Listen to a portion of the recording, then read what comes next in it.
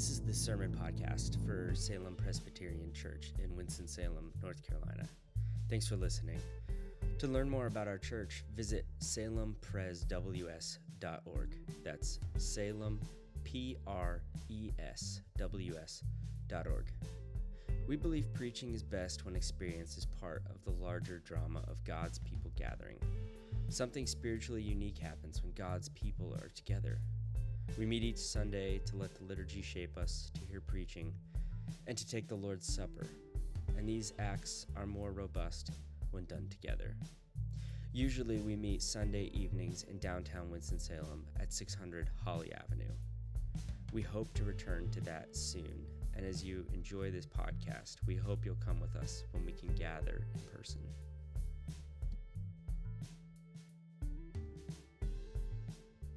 Mostly for Beth Fisher, who on her birthday, this was her birthday wish to make this cake. So I hope she gets the rest of it then. yeah, she just texted. Cake looks good, well done. All right, but nobody's tasted it yet. So Well, let's hear.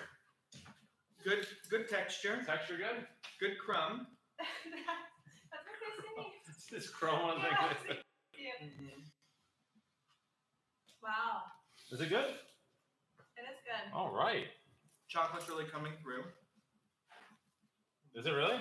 Mm-hmm. It's like a subtle chocolate though.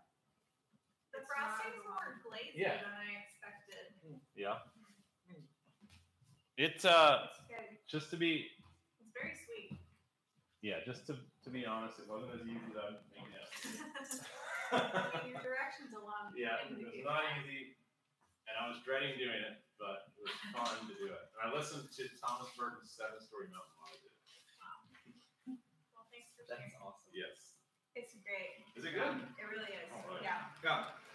Well, you guys are welcome to stay Mhm. here if you want for the Q&A. Can I Is ask the live picture if I studio sit audience? here? Oh yeah. Can we sit here? Yes. Okay. Parker will be the moderator. I'm going to take that second piece too. You want man. this? Are you gonna take? So, yeah. I'm going to go big. Good cake, Ben. Is it good? All right. Okay. Glad to hear that. Q&A time. So, thanks for sticking around for those of you who have.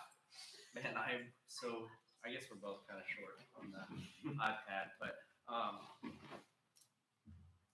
Hey, beautiful, just the way God made you. so the way we decided we're going to do this is we're going to break it up into some topics, and I think the topics that we came up with were Salem Pres, Bible and theology, spirituality and prayer, discipleship and ethics, and then random. And We'll start with a random one. yeah, well, I put some Okay. randoms in here. I think we'll just. I will say that if you write a really random question, your chances of getting it in are really good. Yes. Good. Creativity is encouraged. Yeah. But there were a lot of questions about Salem Pres specifically, Yeah. and I figured we would, when we start, if we do this some more, we'll just let you know what topic we're gonna talk about, and you can submit questions around that. And we're gonna eventually get to all these, right? Yep.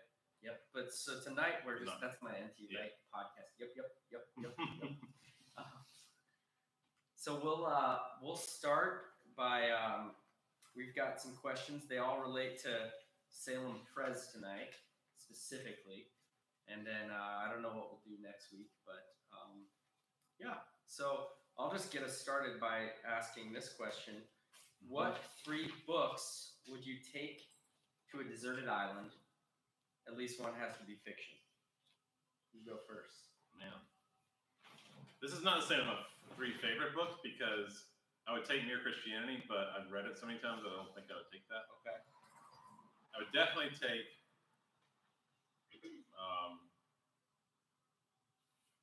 I think I would take Paradise Lost.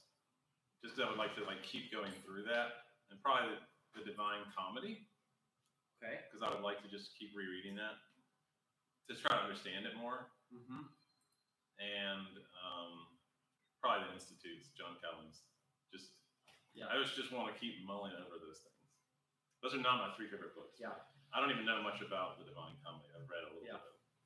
You can move the pulpit if you want, Parker, so that Ben can see your Oh, face yeah. that's so confused. You don't like the answer to this one? Not really.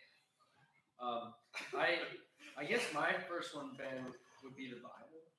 Oh, I didn't know. No, I think the Bible is assumed. I think the Bible's It's a overrated. deserted island.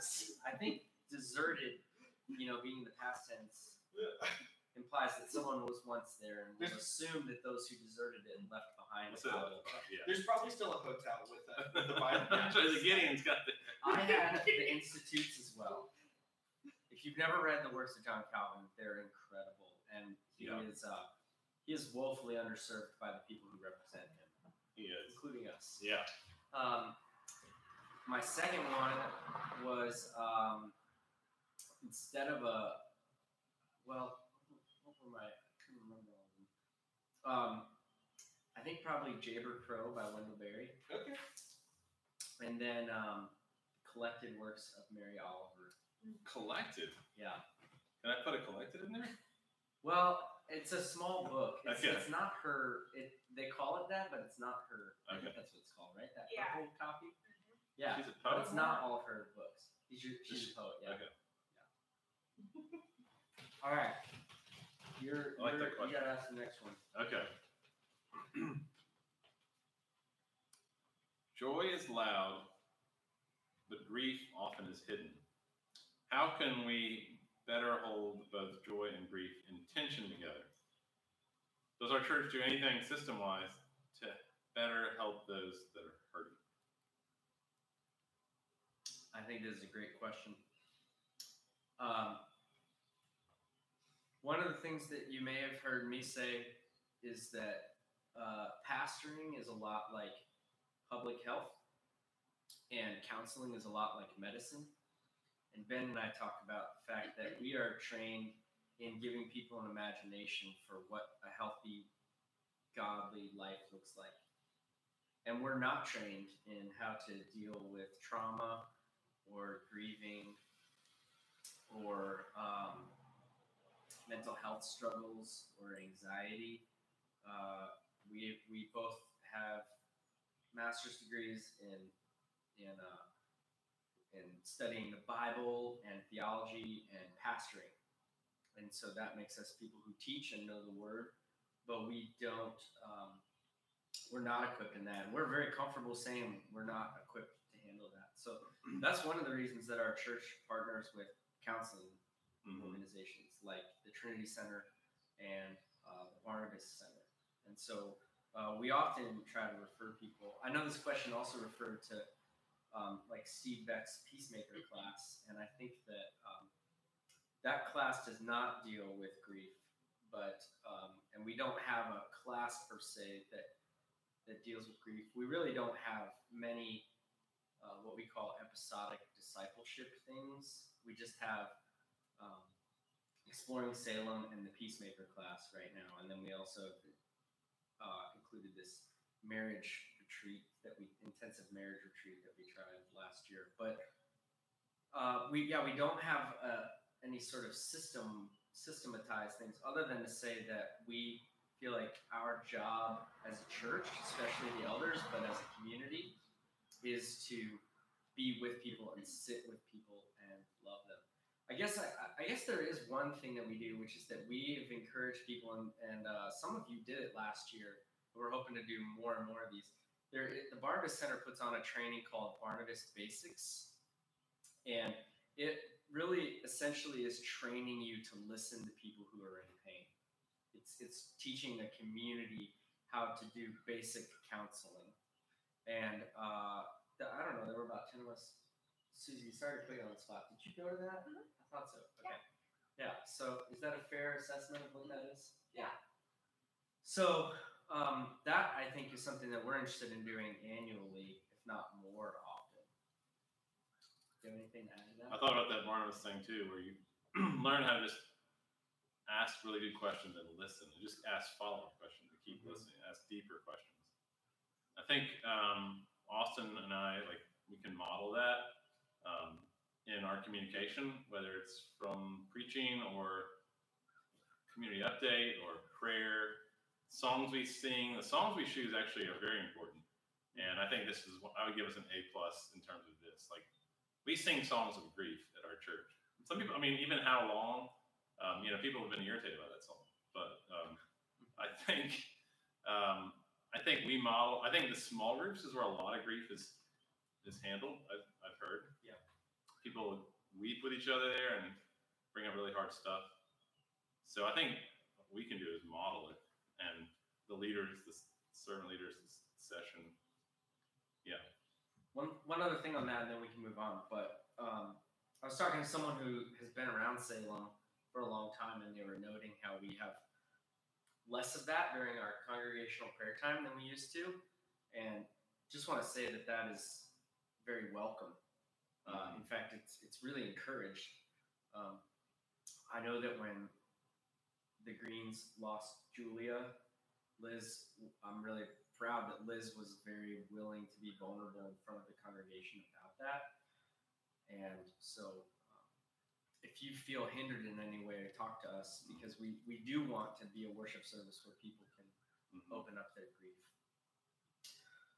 Okay, this is a hard left turn topically, but there's a group of people that have been putting out, group of people that have been putting in prayer requests since probably December. I think so. Is that right? Yeah. And this one comes from Ibrahim Moizus, who's good friends with Desquarius Green Jr., who also submitted a question. Also, Shakira Kwan TGI Carter submitted a question, and Osmataz Buckshank. If you're not familiar, that comes from a sketch comedy bit from the comedian duo Key and Peele. Who is this person? We don't know who this person is. We have strong suspicions. We've accused 3 or 4 people, including Parker. I wish it was my idea. This one says, when are we going to have spoken word poetry as part of our worship service? Yeah, I'm asking that. I teed that up for you. I have a direction I think you can go with this, and I hope you will. The Psalms? Well, I think think this question could be rephrased. This indicates to me that Ibrahim Moizus has not been coming to Salem. He didn't go to Salem pre-2010. That's true. That is true. This has been done. Because there was a fair amount of spoken word poetry. There was. Yeah. How did that go? Didn't always go well. The spoken word poetry. Yes, it didn't always go well. There are forums for that. I'm not sure church is the one. Yeah. In the worship service. I think there are ways to do it in church. But if you like our liturgy, which not everyone does, that was a somewhat direct result of the spoken word Yes, poetry. it was. Is that correct? Yes. To put more order, structure to the utterances made in the worship service. Okay, we've got a good string of random questions here. Okay, why is white wine served chilled and red wine at room temperature? Except for that awesome red that West Salem Public House had last summer.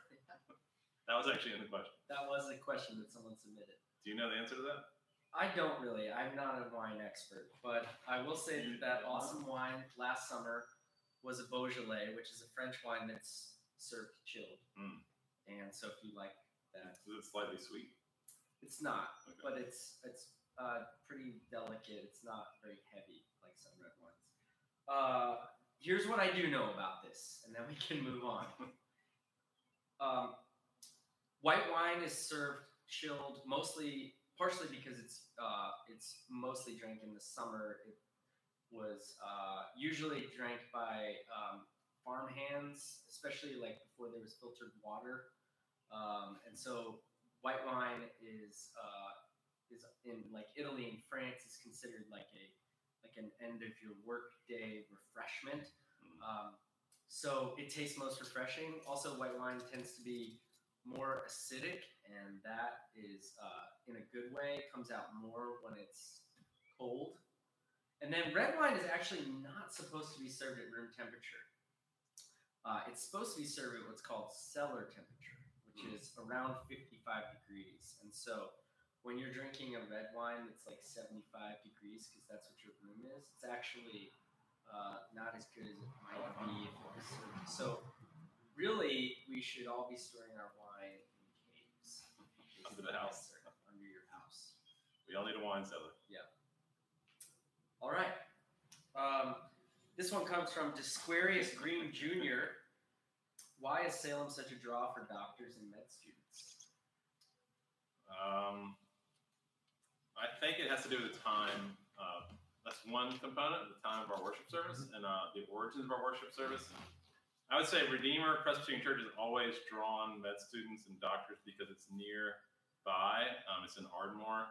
And I would say Redeemer has a history of kind of intellectual preaching, dating back to Rick Downs especially. And so that was a draw for doctors and med students.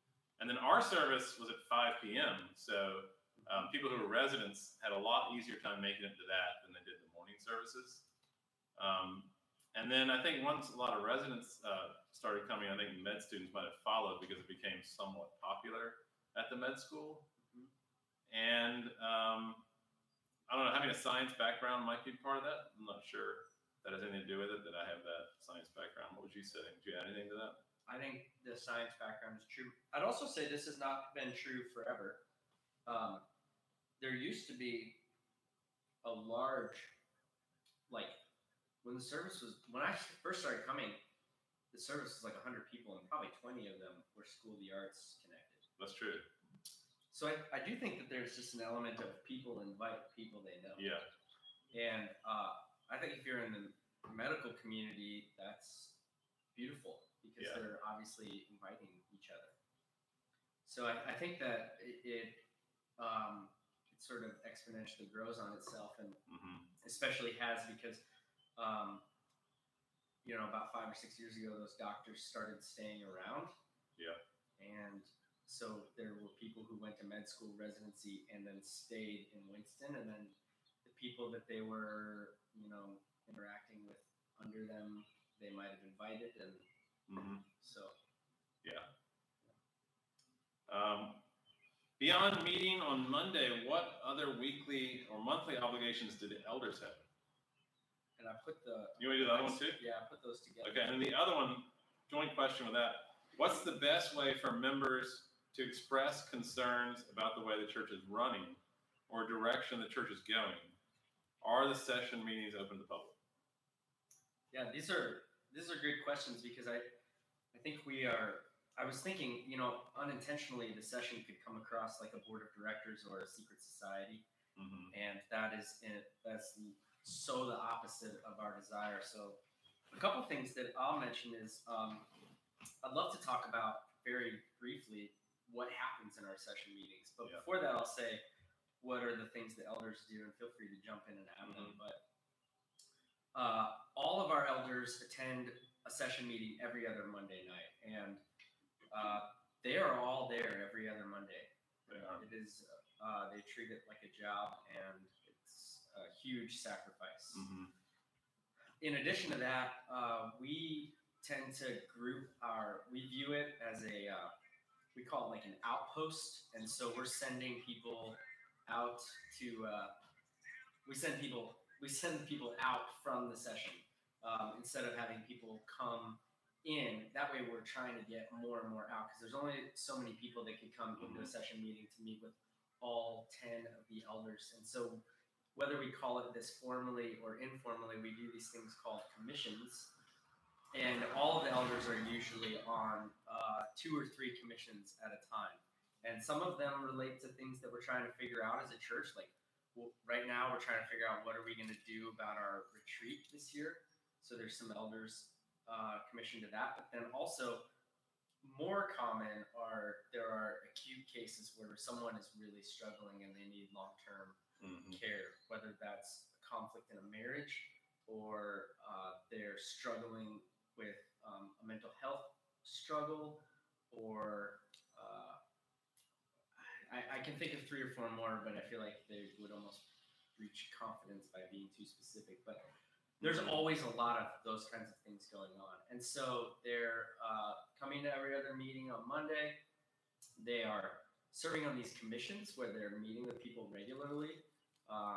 And there are a lot of those little commissions where there's 2 or 3 of us working with people. And then they're just meeting with people one-on-one or having them over to their house, whether that's having breakfast with people. So really, they're all serving, an extra 3 or 5 hours a week. And there's also elder interviews. There's new member interviews. Yeah, new member interviews and Yeah. watching over small groups like the Reach Son. Yes, and then in addition to that, they go to Presbyterian meetings once a quarter.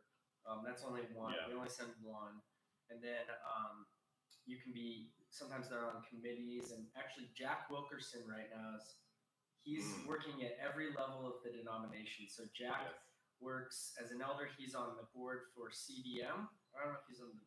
I guess he's on the permanent committee advisory something. What's for CDM, which is Church Discipleship Ministries, and they publish the book The Good Confession, A Good Confession that people are going through. They put out lots of the publications for the PCA, things like how to think through youth ministry. And so Jack travels to Atlanta to their meetings, and then Jack is also serving on a commission right now of the Presbytery to work with a session that's having some issues at another church. You want to add anything to that? I think that's all. Okay. The thunder. Thunder's like, shh, stop it. That's the name. Yeah, so best ways for members to express concerns, and our session meetings open to the public. I wouldn't say they're close to the public. They're certainly not. In fact, we do invite people to come to the session. They're not.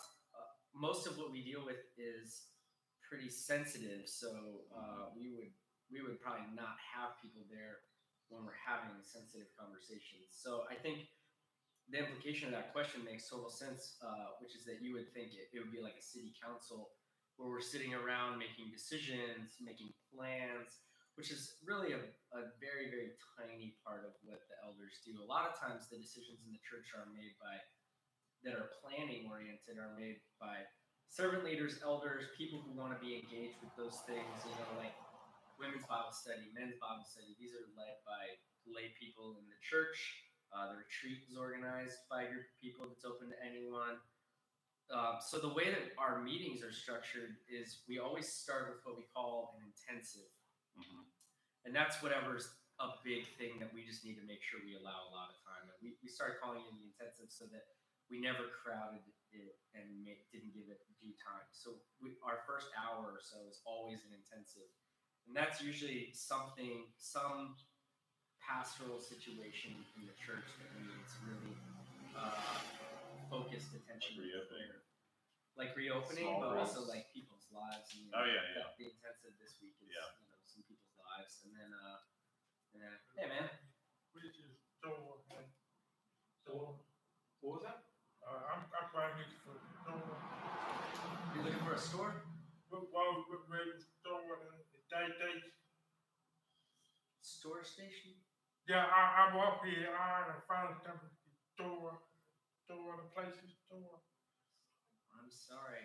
I don't know. You know where gas station? There's a gas station down there. Gas Yeah, station? right down that way. Yeah.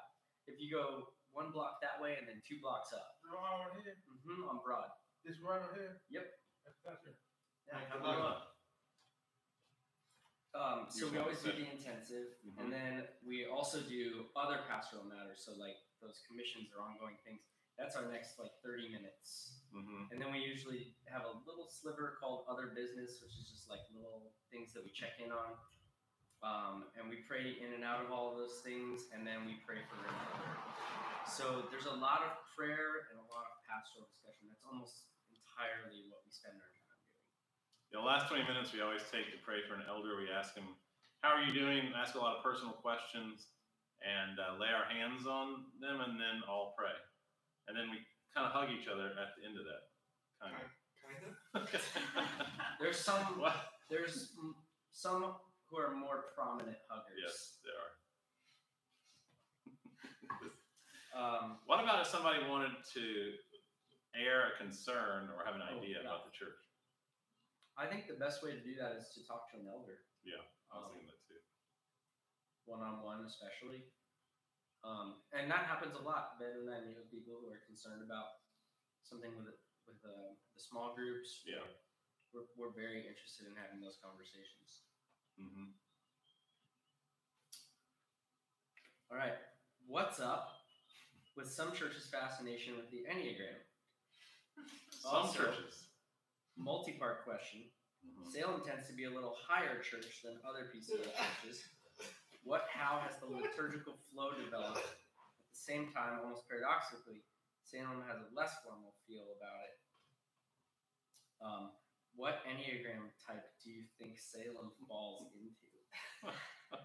So maybe we'll save the liturgical part separate, and I'd love to hear what you think is Salem's Enneagram type and why you think some churches are fascinated with Enneagram. We already know that. You know? Well, we have our take on it. Okay. On what? We'll get say, what is wait, it on we'll the- take- Are you even allowed to type other people or entities? You can type a church because you are part of As it. a member, I would think I should have a say. Yeah, I think that's right. Okay. What do you think? No, you guys explain first. Yeah, Okay, I'd say a little bit of a 5-7-9. All right. Can't do that, but If I had to put one number, I don't know. A little 4 in there too. yeah. Yeah, I don't know. I don't think you can categorize groups, can you? I've never heard anything categorized. It's just for We're doing it. What would y'all What do say? you think? 3-wing 4. 3 wings 4. Oh, yes. Because of the population of the body? Okay. Weigh I in see on that. Slack. I want to hear what other Oh, people yeah. think. Yeah. Oh, yeah, weigh in on Let's Slack. weigh in on Slack. What do you think? I agree. I You mean, agree? Mary Margaret said 3. I said wing 4. Here's my take. I agree that would be the collective identity, but like the expression of the church, I think, is a 5 wing 4, which is like very suspicious and investigatory, but with sort of a moody wing. Mm. That's the vibe of Salem. I think the wing 4 is key. Yeah. I agree. 3. The 3 part, I'm not. Okay, so I think the implication of this question, what's up with some churches' fascination with the Enneagram, sort of implies that this person, and not everyone in this room, is probably not a fan. What would you say? Do you think the Enneagram is helpful? Why did, should Christians look into that, not look into that? Did you give us your Enneagram for the church, by the way? I totally agree Okay. with the lovely women. Yeah. I would say Enneagram is kind of, yes, it is too fascinating to the churches. I would say too fascinating. It's helpful, it is helpful, definitely, to like the way we do that as a session to know each other's Enneagrams so that we can see tendencies and stuff like that. But it's, I think you got to be really careful about then trying to explain all their actions in terms of that number. Mm-hmm. I wouldn't say it's necessarily more helpful than the Myers-Briggs, in my opinion. I don't know if I get as much information out of that personally as I get from the Myers-Briggs, but yeah, it does seem like I know it's supposed to be an ancient Christian practice or idea, so I think that's one reason churches are interested in it, and it does help a lot, but you got to be careful about moving beyond that into prescription, I think. Good descriptive, bad prescriptive. Yes. I think the Enneagram is helpful because, first of all, it's not your identity, because our identity is in Christ. And I do think that that's where it becomes problematic, like any personality typing. Where I think it's helpful and why Christians attach to it is that it often focuses on our weaknesses, which I think can help us be more self-aware about how we relate to each other and God, which is different than the Myers-Briggs. And depending on how you use the Enneagram, I think is how it can be helpful. The Myers-Briggs, I find, tends toward people saying, well, this is my identity, and therefore I am not to be held responsible for these actions. Like, I'm an introvert, so I don't need to talk to people. Right. Yeah. It's like that. It's not what it means to be a human. And I think when the Enneagram veers in that direction, it's very unhelpful. When you just say, like, I'm a 4, so, I'm a 4. And so if I said to my wife, like, I'm a 4, so if I want to stay up all night writing poetry and crying and then waking up our children because I'm angry and then not helping the next day, that's not okay. Yeah. But if I can say, wow, I have these tendencies, like, this is how I'm affecting the people I relate to, and it creates a greater self-awareness about how we come before God and the people we're in community with, and I think it's helpful. Yeah, that's well put. Liturgy. The liturgy. How did the liturgy develop? What time is it? It's 6:29. Okay. The liturgy, developed kind of like what we were talking about earlier, the spoken word. Like it. There was a Dr. Tom Henson who was really influential in starting the church, and he was from a Episcopalian background, and so he and I talked a lot about it, and that was one reason. But also, I think I'd always been drawn to that kind of structure. But if you talk to people who are ex-Episcopalians and Anglicans, they don't see it as very high church. Yeah, I was gonna say I think that's all in the perspective of where you're going to church, because also higher church than other PCA churches, I think that is probably as relates to the PCA churches in this area. Yeah, we're probably. I can't think if there's another church that's more liturgically driven than us in the PCA in this area. In doing liturgy and the church calendar and things like that. Although Redeemer's been doing more of that. Yeah. But around the country, the PCA, that it would be more true that there's more liturgical forms, and that is part of the Reformed tradition. And sometimes it's easy to get confused with like being liturgical and then also the Lord's Supper being held in high esteem. Yeah. And that's not the same. Yeah, I'd say we have a very high view of the sacraments, but that doesn't mean necessarily that liturgical. That's true. Yeah. If y'all want to sneak that. I walked here and it looks like it's about to start pouring, This so literally. I'm gonna- All right. All right, we got a couple more. Okay. Why don't we sing In Distress anymore? When are we going to get a recording of it? Hashtag In Distress 2020. I think we will do it again, and I would like to record it soon. When I can go over to Jared's house and do that. I feel like that's been the conversation for a while. So It's no joke to do that. We did just record a whole album. I've heard a lot of feedback on that song too. You're not the only one who's mentioned that song. if you just want to send a phone recording to me, that'd be fine. Okay. Put it on the Salem Spotify playlist. I think on the Spotify playlist, you'd probably want a better version of it. We'll come up with a rough cut. Okay. All right. That was all I was supposed to say. Yeah. What's going on with small groups? Will there be sign up or new procedures for small groups? I think that's a short answer for right now. I'll let you take that one. You got it. What's going on with small groups? Some are meeting, some are not meeting. Yeah. And we'll start a new round in the fall. Yeah. And we don't know what that's going to look like or sign up. Will there be new procedures for small groups? I don't know. I'm guessing that means related to the coronavirus, and I think that's where we don't know. Yeah. This question comes from Shakira Kwan TGIF Carter.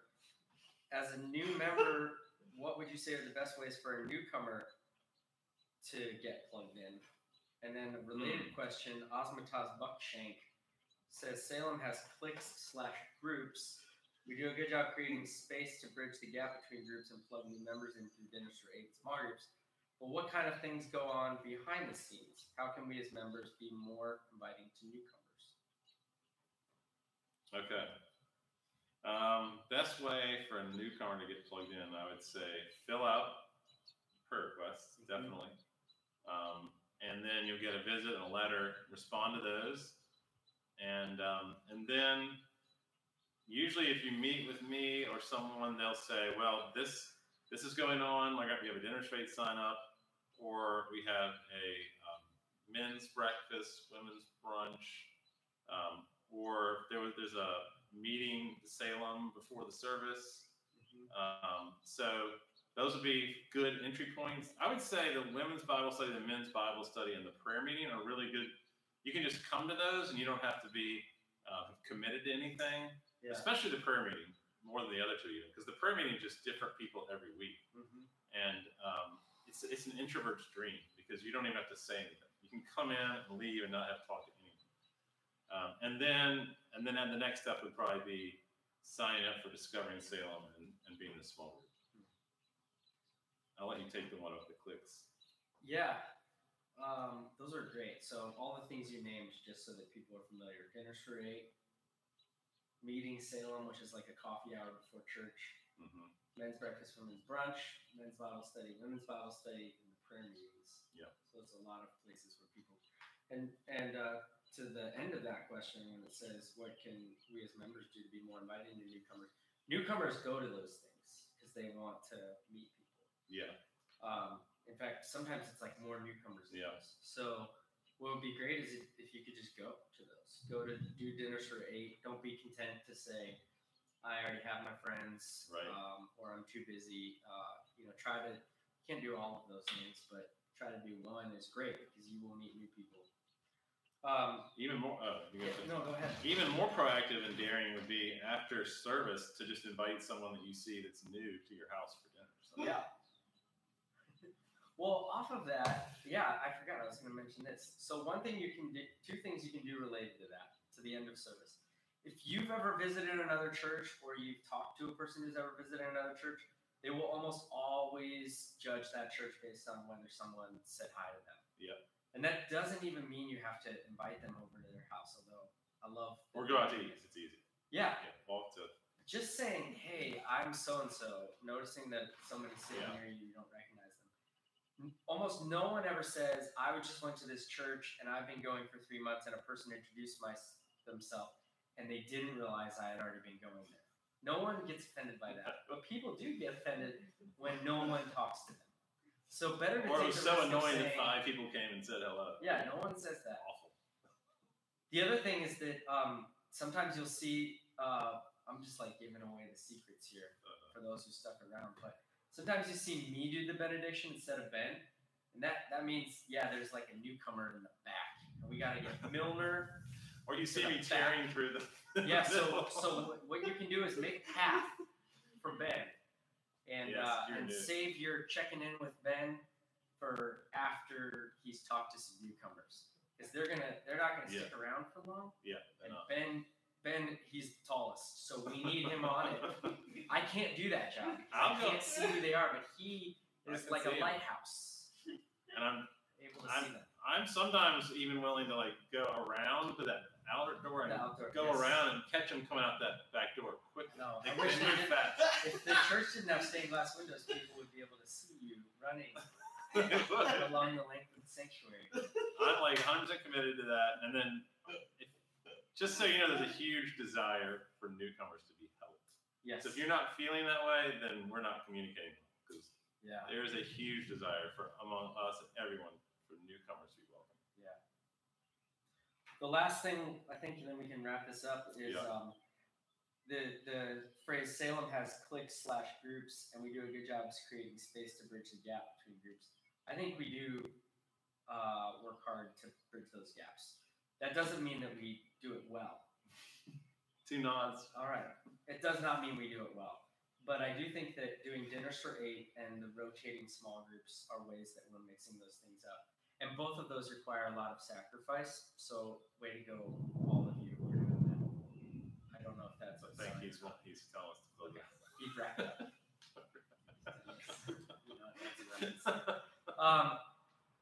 I just wanted to find the phrase clique, because I think I had my first ever church internship. I had a boss who said that you have to define the difference between cliques and fellowship. Because cliques are groups of people that intentionally exclude people. And fellowship are groups of people who are having a good time, but not everyone is included. Like they'll go to the beach together, they go to the mountains together. Yeah. Totally fine. And we just have to recognize that, like, number one, it is painful and worth acknowledging that it's painful to not be included in groups of people. That really hurts. But there's a difference in intention there, and we have to be careful about not celebrating that people build deep friendships. And that's hard to say because really that's like, in a social sense, saying, be thankful that some people are rich and some people are poor. Yeah. We lament that poverty, but we don't want to assign a negativity to something that is enriching in people. And ideally, we want to be a church that pursues everyone having a group of people that they have deep friendships with. But that's something that we can't necessarily accomplish institutionally. Yep. So I just think that's really helpful because we can look at ourselves and say, are these people actively excluding me, or are they just are they naive to the people around them because they have good fellowship? And in that way, you can say, yes, I am sad and this hurts, but that is not something that is unholy or not from God. I would say I've felt guilt, I'm sure you have too in the past, for having a group of people I like to hang out with and being with them. And if you've ever felt that, that's false guilt. That don't listen to that. Like, it's okay to do that. Of course, you can't exclude people intentionally, and but it's okay to do that. It's good to do that. Great cake. Thank you. Any follow-up thoughts on the cake or anything else? The cake. I was glad to be encouraged to do that, and I won't use that phrase anymore. It's as easy as baking a cake. Okay. That might actually give me a better metaphor, though. It's as easy as. I don't know. We'll think about it. Just be careful. Yeah, you gotta be careful with whatever you say. Easy as changing a diaper. All right, so I guess the challenge is in the next week. You and I are meeting on Tuesday, right? Yeah. Aaron, if you're still watching, we'll just save a diaper for Ben. That was Tuesday, good. 2 p.m. Okay. Well, thanks, y'all. Have a great week, and we'll email out what the topic for. You want to do this next week?